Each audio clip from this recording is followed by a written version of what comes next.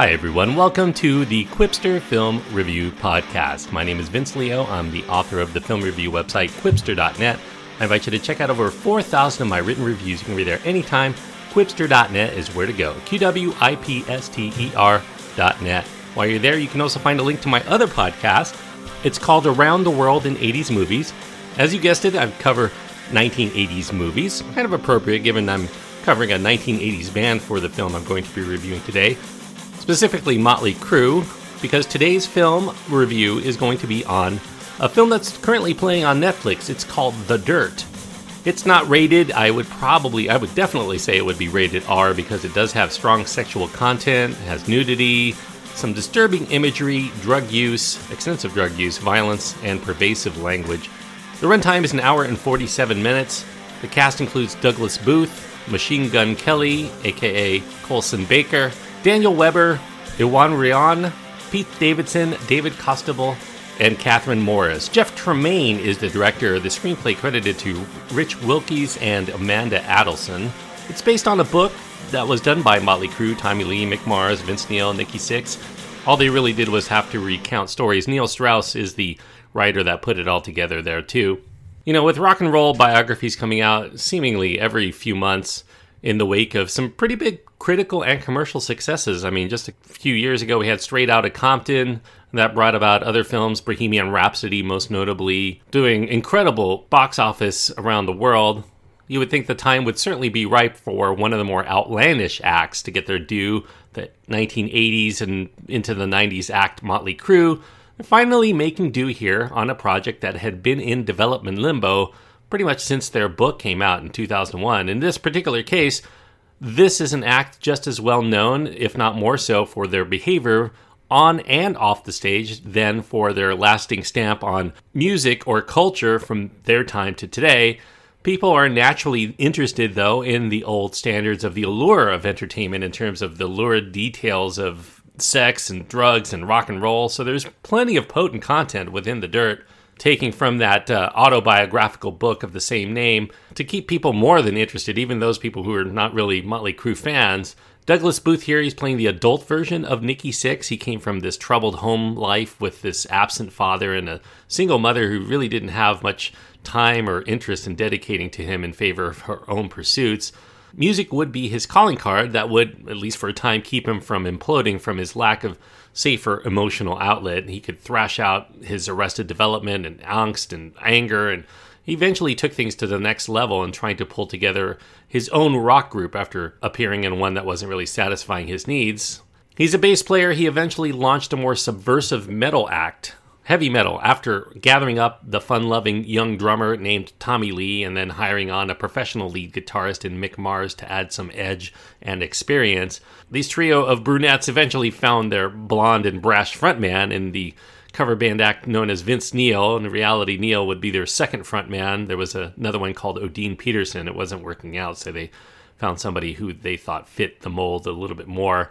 Together, as Motley Crue, they began to take the local club scene on the Sunset Strip in Los Angeles by storm with their mix of hard-driving but very catchy metal riffs and an in-your-face stage show that kept fans coming back for more of the party. So this film really is kind of taking the maybe first 15 years or so of the band, and as well as some of their background, and putting it into the 2-hour movie. The Dirt is directed by Jeff Tremaine. He's primarily known for a few big screen directorial efforts, Bad Grandpa and the Jackass films, and a lot of work for TV. He did Jackass, of course, and a few others. It's a difficult proposition to cover such a varied group of 4 individuals and their backstories within the course of a 2-hour film. So I think Tremaine and his screenwriters, Rich Wilkes and Amanda Adelson, they concentrate more on checking the various boxes of what might make for the best way to compile all of these stories as a fun cinema experience, using a lot of shortcuts to zip us through in between. To hang all of these stories together, sometimes a character is going to break the fourth wall. It kind of reminds you of The Wolf of Wall Street most recently in terms of that style.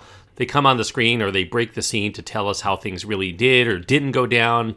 And that gives the film a playful vibe that lets us know that there may be a little bit of myth-making here to the tales that have been embellished to a good degree. It's a little bit choppy in this regard, but I do think it's still a lot of fun to observe in its music video style energy that it pulsates with throughout. I also think the filmmakers do a great job in differentiating the personalities within Motley Crue, their interactions, their perspectives, all adding to this humor and this endearing camaraderie that they have that you could easily find within other films like the ensemble superhero flicks that people enjoy, except these guys don't do battle in elaborate set pieces. They rock out on stage, maybe just as elaborately. Very appealing performances also help this production. You have nice turns here from the quartet of actors who admirably all learned how to play the various Motley Crue songs to more easily sell their musical syncing to the actual tunes. They handle the fun stuff much better than some of the emotional tragedies, though, that come when the highs stop lasting. Vince Neil's vehicular manslaughter and his daughter's cancer battle. They compete for screen time with such things as Nikki Sixx's excessive heroin issues and Tommy Lee's doomed from the start romantic relationship with Heather Locklear. I think one notable omission here, Tommy Lee's relationship with Pamela Anderson, has been left out of this movie altogether, even though it overlaps with a couple of the events that we see within the film. The supporting cast here is maybe by necessity a little bit more sketchy and one-dimensional, and I think one bad choice for the film is in casting the perpetually smirky Pete Davidson as this representative from Elektra Records who signs them to the label. I think much more fun can be had in observing the performance by David Constable as Doc McGee, as this force of nature that would be Motley Crue's manager, especially as even he has trouble controlling the reins of the out-of-control beer truck careening close to the precipice of self-destruction known as Motley Crue. And perhaps because of all of the ground that the Dirt has to cover, I think the one thing that some fans may find disappointing is the lack of focus at all regarding the band when it comes to how and why they made their music to begin with, which seems to be just always to be there despite every effort to disregard it for their own pursuit of pleasure. It's not that their music was particularly meant to be analyzed or dissected in some sort of artistic form, but it would have been nice to get a sense of their philosophy when it came to their band and what they're actually trying to achieve beyond just being a means for money and girls and drugs, or even if that's really all they did it for, at least it would have been nice to have presented it from that angle. I think The Dirt as a film is a little bit like the band itself. It's thinly conceived, it's glossy, it's messy, it's only out there to have fun. And if you take it on that level, I do think that the movie is a success in terms of entertainment, even if it is a lot of empty calories that doesn't really carry enough weight to make it any kind of lasting impression beyond the viewing experience. But I do think that while the viewing experience is there, you will probably be entertained by it. Fans of the band who aren't really caught up with the timeline inaccuracies or the artistic liberties that this film takes will probably enjoy this more than most, but even those who have only a passing familiarity should have an entertaining time following the quartet's tacky and tasteless and raunchy metal-branded misadventures. I think that it's really all in fun. It's really there as a fan service kind of film, and if you take it as such, entertainment can be had. It's not going to get any kind of accolades. It's certainly not like Bohemian Rhapsody going to get an Academy Award nomination, even though ultimately I'm going to grade it the same as that film. I'm going to give it 3 stars out of 4. 3 stars on my scale means that I do recommend it for people who like this kind of movie. If you like Motley Crue, especially, if you like their music, if you like metal, if you like the 80s, and all of the kitsch involved with that, I think you'll get plenty of mileage here, enough to satisfy for a Netflix viewing experience. So 3 stars out of 4 is what I'm giving The Dirt.